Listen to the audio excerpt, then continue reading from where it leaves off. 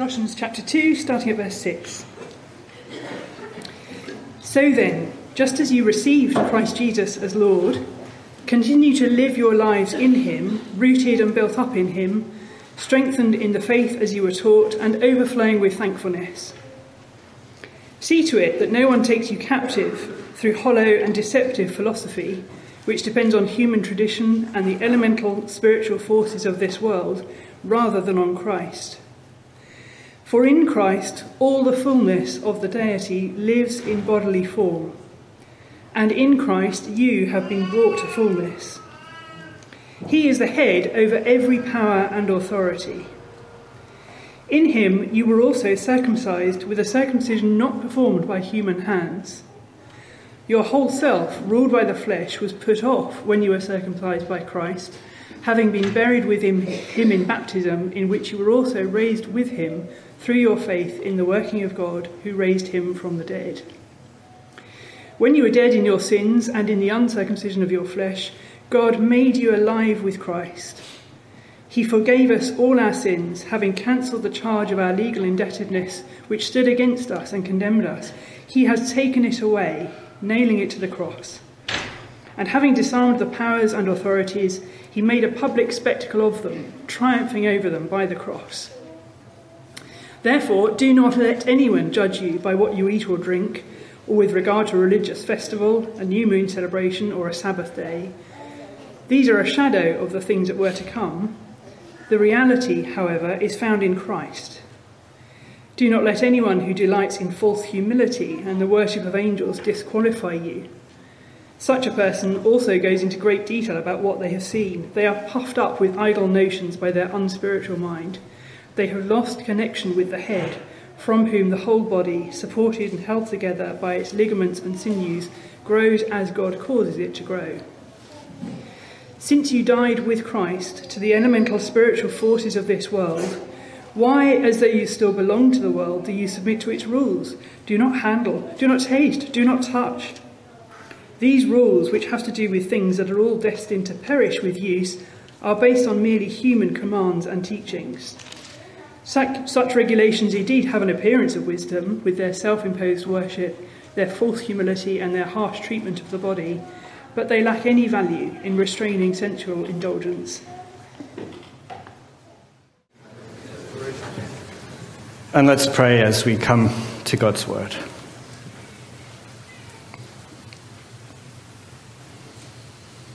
Lord our God, your word is living and active. It is sharper than any double-edged sword. Lord, may it cut through us today. May it cut to our hearts. Slice through everything that is standing between us and you. That we might know you more. That we might love you more.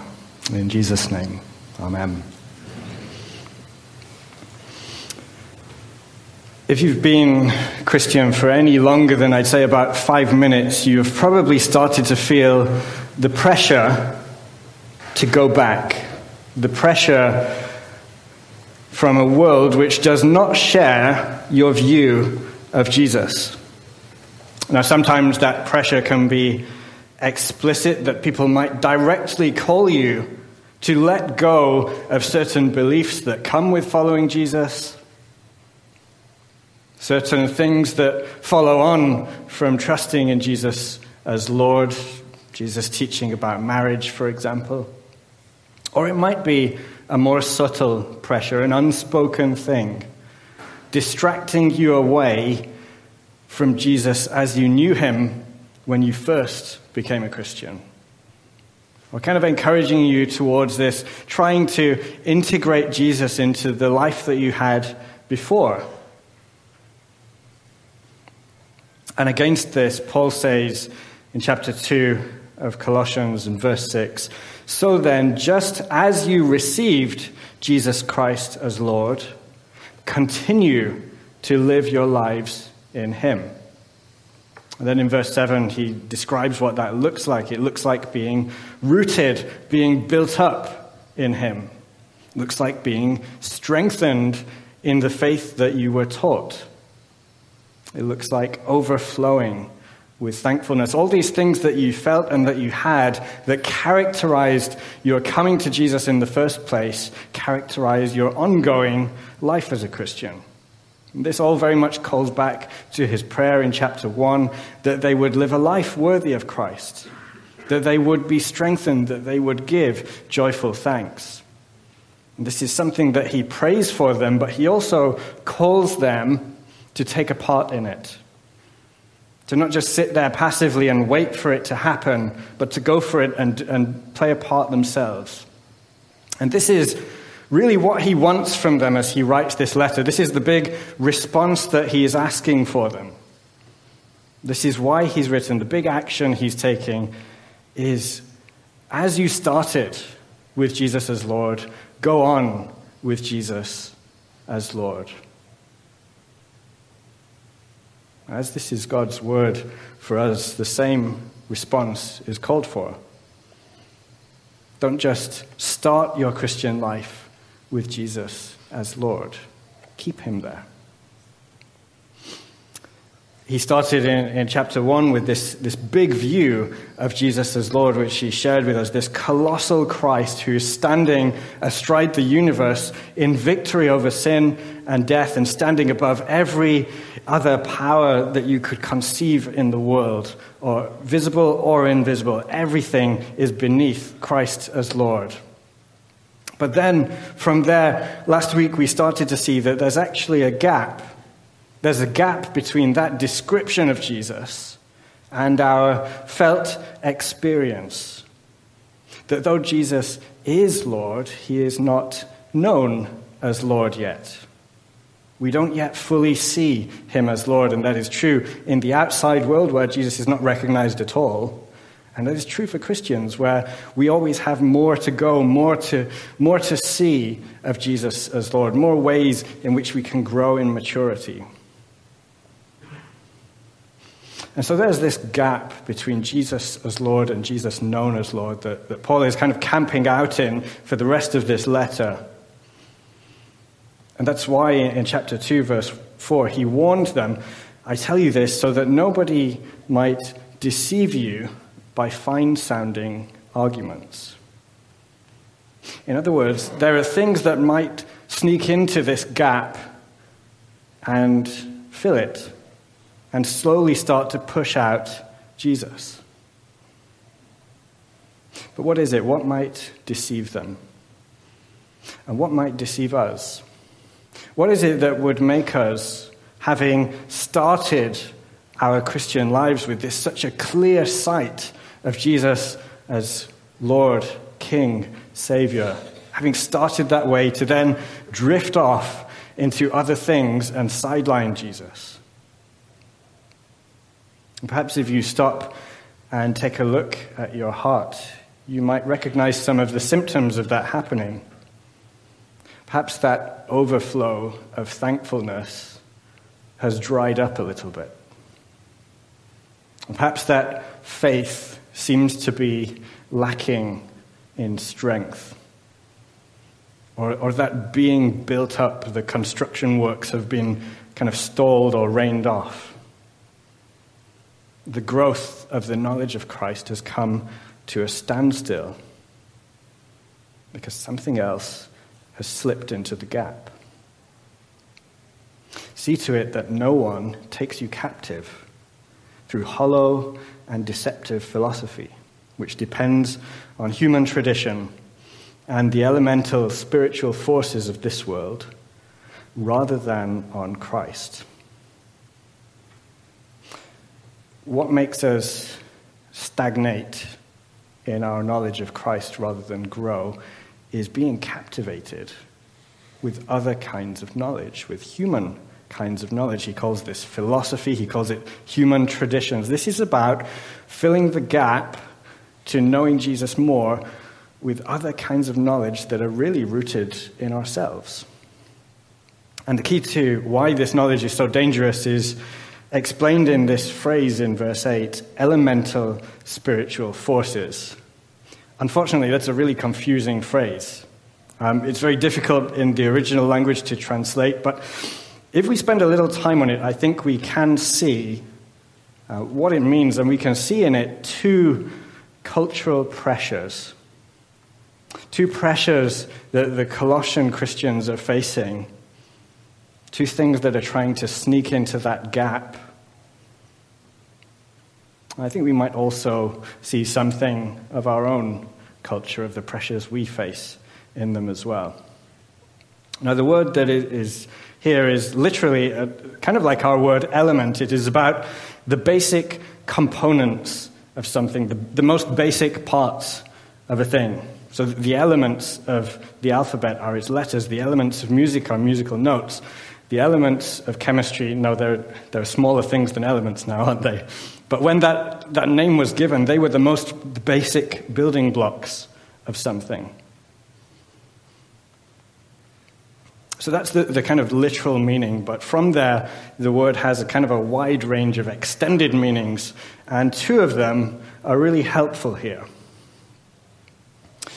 The first is a pressure that is kind of similar to how the word is used in America when they call primary school elementary school. It's about the basic elements. It's about the basic principles of a field of knowledge. So in elementary school, you learn the elements of knowledge. You learn the basics of maths, of science, of language that you then build on as you progress in your education. So in Hebrews, this word is used in Hebrews 5:12, when it talks about the elementary truths of God's word. And you'll see this, if you have your Bible open and you look down at the footnote, you'll see that there's an alternate translation for that word, which is basic principles. And if that's the meaning here, then I think he's referring to kind of the basic religious practices and routines. For Jews, that would be things like circumcision, like food laws, all the Old Testament laws.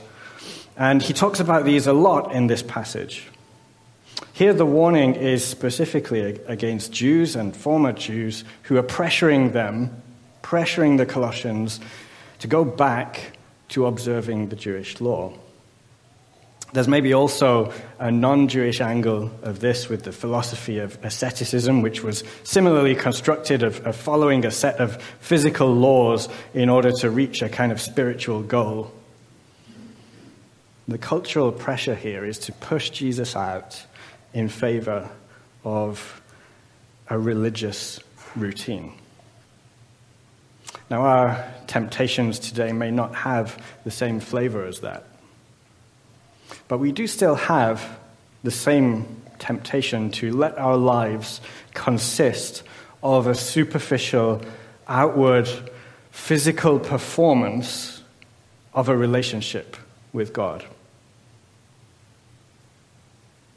To focus on the externals, the physical things, the singing of songs, the saying of words, the coming to church. And not all of these things are bad. In fact, many routines and religious disciplines are very good. But we fall into the problem that he's talking about here. We fall into this error when we let the physical things in the Christian life take the place of knowing Jesus rather than help us work towards knowing Jesus. Where fasting or coming to church or whatever it is become ends in themselves.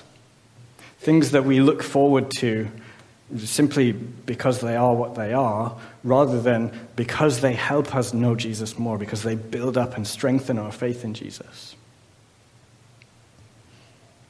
We can construct whole systems and sets of rules and lists of things and expectations that we have to do.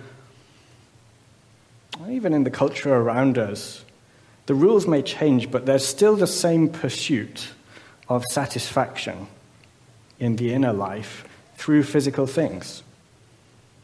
Whether that's retail therapy, whether that is an obsession with perfecting our bodies, whether it is the sexual revolution, it's all the same thing. It is all attempting to find inner fullness through a performance of external things. So that's the first pressure, it is religious routine.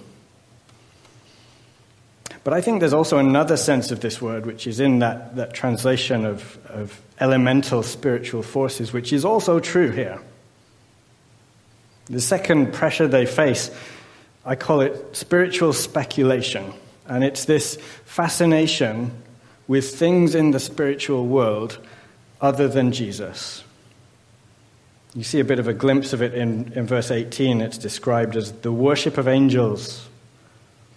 It's people who go into great detail about what they've seen, and they're puffed up with idle notions in their unspiritual mind. Ironically, this fascination with spiritual things is incredibly unspiritual because it misses the main point, the center of the spiritual world, which is Jesus. It's also mentioned as the powers and authorities in verse 10 and verse 15. That's what he's talking about here. The Colossians are surrounded by a Roman culture with a spiritual worldview of a whole pantheon of gods and demigods. And then there was the Jewish flavor of this, which was an obsession with angels and demons and other spiritual things. And what happens is Jesus just gets pushed to the back of this long list of other interesting spiritual things. And maybe we would like to think that our modern culture is so secular that we are beyond this particular temptation, but I'm not so sure. I feel like our society isn't quite as materialist as we would like to think. If we were, there would be no traction for things like horror movies or yoga. And there's even a Christian version of spiritual speculation, where we get so distracted by spiritual talk, but by the theological details and debates, that we start to lose sight of the main thing of we're so fixated on who thinks what about what issue, that actually if we look at the overall picture of our faith, of our life, Jesus plays a very small part in the end. Not saying theological debate is bad or useless at all, but it's becoming fixated on these, letting them take the place of Christ. So they have these two pressures, two kinds of human knowledge that will stagnate, that will stunt our growth in Christ. Religious routine, spiritual speculation. And Paul describes this kind of philosophy, this kind of knowledge as hollow, as deceptive. It's empty, it's a shell. It's like you have this amazing-looking pie. I'm a northerner, so pie illustrations work really well for me. You have this amazing-looking pie, and you're so excited for it, and you stick your fork in, and it just crumbles, and there's no meat in there at all. It's just, it promised so much, but there's nothing there. It's empty. Now compare that with that emptiness, with the fullness of knowing Jesus. Verse 9. For in Christ all the fullness of the deity lives in bodily form. And in Christ you have been brought to fullness. Notice he repeats that fullness, the fullness of God become human. And in him, united to him, you have become full. Jesus is full of God because he is fully God.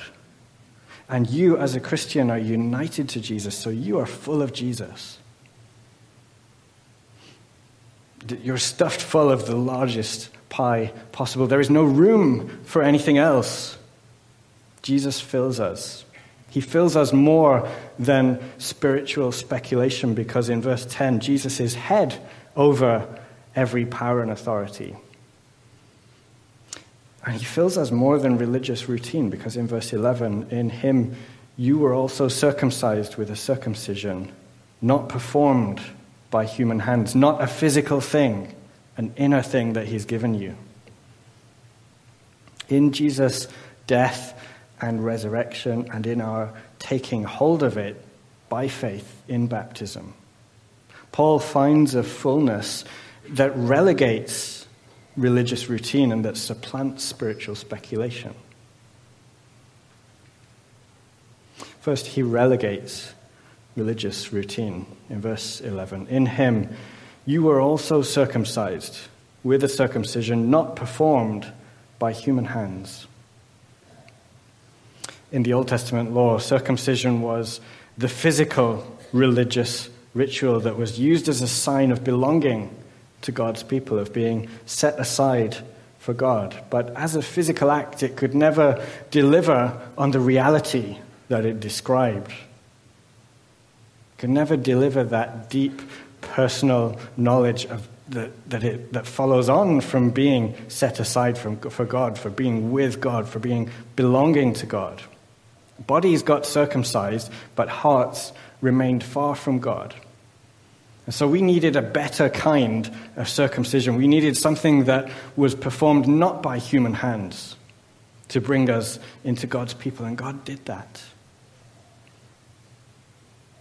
He performs that circumcision. He removes the sin that is keeping us from him by dealing with it on a cross. Verse 13, when you were dead in your sins and in the uncircumcision of your flesh, God made you alive with Christ. He forgave us all our sins, having cancelled the charge of our legal indebtedness, which stood against us and condemned us. He's taken it away, nailing it to the cross. See what he's saying here? The law, the observance of religious routines cannot work as a way to get you in to a right relationship with God, nor can it be the way to maintain your relationship with God. And to say it another way, you can't come to terms with ultimate reality. You can't find peace in your inner life by repeating the same actions in the physical world over and over and over again. Even if you root those actions in a moral code or a religious system, whatever the actions are, whatever the code is, it can never make you alive to God like being raised with Christ in baptism can. It can never do that, but you don't need it to do that. You don't need religious routines to do that, because Jesus satisfies the demands of the law for you. The law is a big, long list of what it looks like to live close to God. A long list that we've all failed at, that we've actively pulled against. It's a list which condemns us. But I love how Paul puts this, that God nails our legal indebtedness to the cross. As the Romans are hammering those nails into Jesus' hands and feet, God's got a hammer too. And he is nailing onto Jesus everything you ever did against God, everything you ever thought against God, every way in which you have fallen short of the law of God. He is crucifying your sin. Just picture the cross of Jesus in your mind now. Jesus is not on it anymore. Jesus is risen, but there's a piece of paper nailed to it. A long piece of paper blowing in the wind. And on that piece of paper is a list of everything you ever did against God. Everything you know you ought to feel ashamed of in his presence. But it's nailed to the cross. God has nailed it to the cross. And he's left it there. It remains there because God has put it there. Jesus rises and you rise with Jesus, but your sin stays there.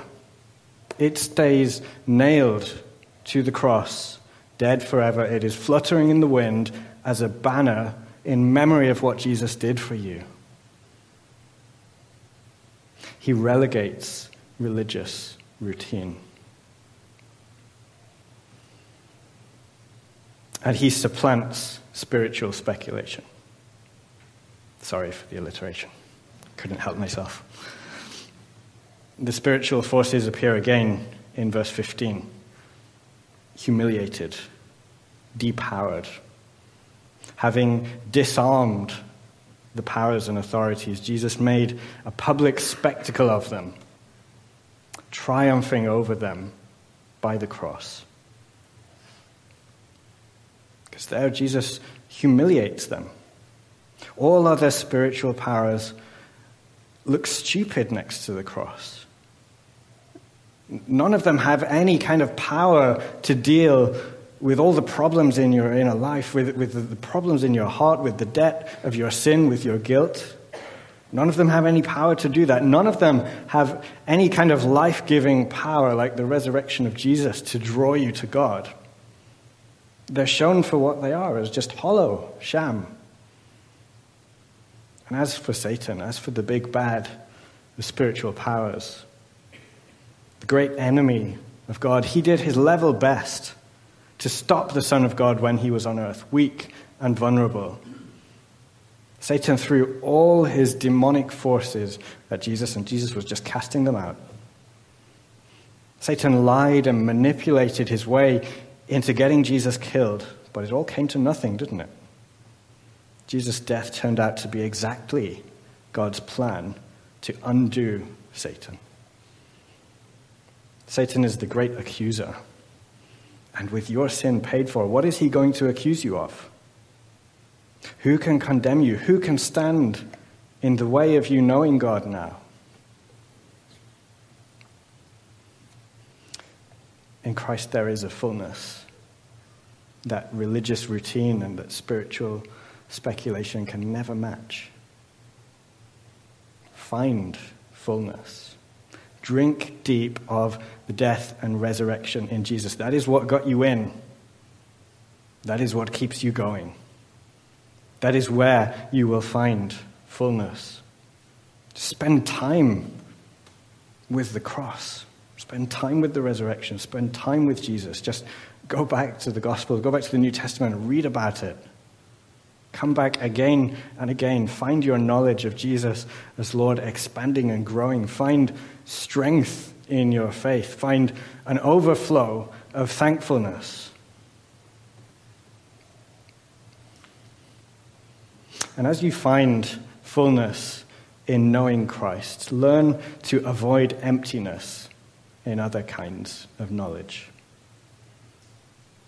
Paul's special focus in these closing verses isn't just that religious routine and spiritual speculation are empty. He's also warning us to avoid the people who recommend those things, who pressure us to follow those ways. Not just avoid emptiness, avoid emptiers. Avoid the influence of those who would pressure you to go back to the old knowledge. Verse 16. Therefore, do not let anyone judge you by what you eat or drink, or with regard to a religious festival, a new moon celebration, or a Sabbath day. These things are a shadow of the things that were to come. They're hollow, they're insubstantial, empty. The reality, however, is found in Christ.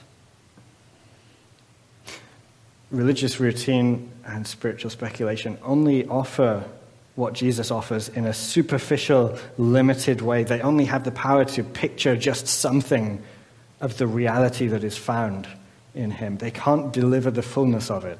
If you keep coming back to them again and again, you will feel emptier and emptier.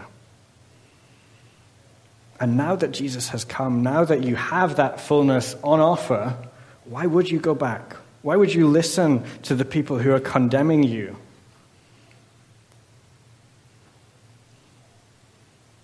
Who are those people around you who make you feel like you should go back? Perhaps they are outside the church, perhaps even they're within the church. In verse 18 and 19, Paul gives a guide to recognizing them. Don't let anyone who delights in false humility and the worship of angels disqualify you. Well, how do we know who those people are? Such a person also goes into great detail about what they've seen.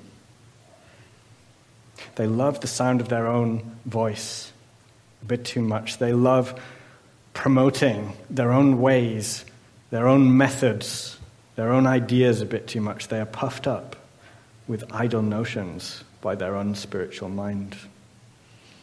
I think Paul is a keen observer of humanity here, because isn't this exactly what happens? That when we give ourselves to these other kinds of knowledge, what we tend to do next is start to look down on people who don't follow us in that. And what we tend to do after that is to start to make them feel bad for not following us in that. Start to make them feel miserable about themselves. It's like we're driving down the wrong side of the road, and you see that people are going the other way. Actually, it's you in the wrong, but you're shouting to everyone, "Come over onto my side, it's much better here." You shout, "You're going the wrong way." The result can only be a crash. Or, as Paul puts it in verse 19, they have lost connection with the head, from whom the whole body, supported and held together by its ligaments and sinews, grows as God causes it to grow. In Paul's theology in Colossians, Christ is the head and the church is the body, and the church is meant to grow to maturity by staying in Christ, by growing in the knowledge of Christ. But if we fall back into human knowledge, into religious routines, into spiritual speculation, that's like having your head separated from your body. Now, I'm no doctor, but you don't keep on growing without your head. It's a pretty basic, it's the elements of medical practice. Headless chicken might run around for a while. I don't know if that's true. But in the end, even the headless chicken comes to a stop. We won't keep on growing if we lose our connection to Christ. If we throw ourselves in to knowing other things, we will die. Don't go back. And to reassure you, to give you confidence that there is no need to go back, Paul looks to the victory of Jesus on the cross, but he looks also to our connection to that victory on the cross. Look back at verse 11. It's halfway through. Your whole self, ruled by the flesh, was put off when you were circumcised by Christ, having been buried with him in baptism, in which you were also raised with him through your faith in the working of God, who raised him from the dead. Your whole self was put off in baptism. Your old self was killed. It was buried with him in baptism. So why would you go back? In verse 20, since you died with Christ to the elemental spiritual forces of this world, why, as though you still belong to the world, do you submit to its rules? Don't handle, don't taste, don't touch. These rules, which have to do with things that are all destined to perish with use, are based on merely human commands and teachings. Just as food goes off, human commands about physical things have an expiration date. Such regulations indeed have an appearance of wisdom, with their self-imposed worship, their false humility, and their harsh treatment of the body. It seems like because you're working hard, you're getting somewhere, but they lack any actual value in restraining sensual indulgence. Human knowledge, whether we're talking about religious routine or spiritual speculation, cannot stop the sinful impulses in your heart spinning out of control. They can only operate on the surface. Only Christ can dive into your heart and do the surgery that needs to be done. Only he can deal with the real problem. Only he can have your sin nailed to his cross. So avoid emptiness. Let no one deceive you. Let no one make you feel disqualified. Let no one make you feel you have to go back. Let no one bog you down in rituals or speculations as a way to know Jesus more, as a way to get on in the spiritual life. Let no one condemn you. You already know Jesus. And as you began with Jesus as Lord, go on with Jesus as Lord. Let's pray, shall we?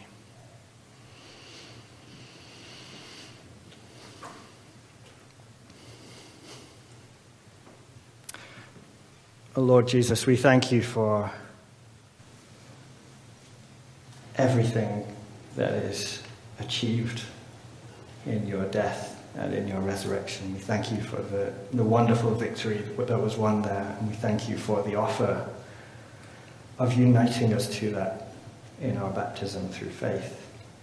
Lord, we praise you that in this we can be a part of that victory. In this we have fullness.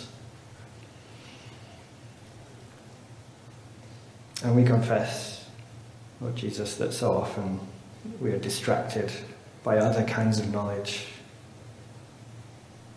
We look to them as ways to get on, to improve, to do better. Lord, help us to keep you at the center. Help us to fix our eyes on you. Help us to find fullness in you for your glory and our good. Amen.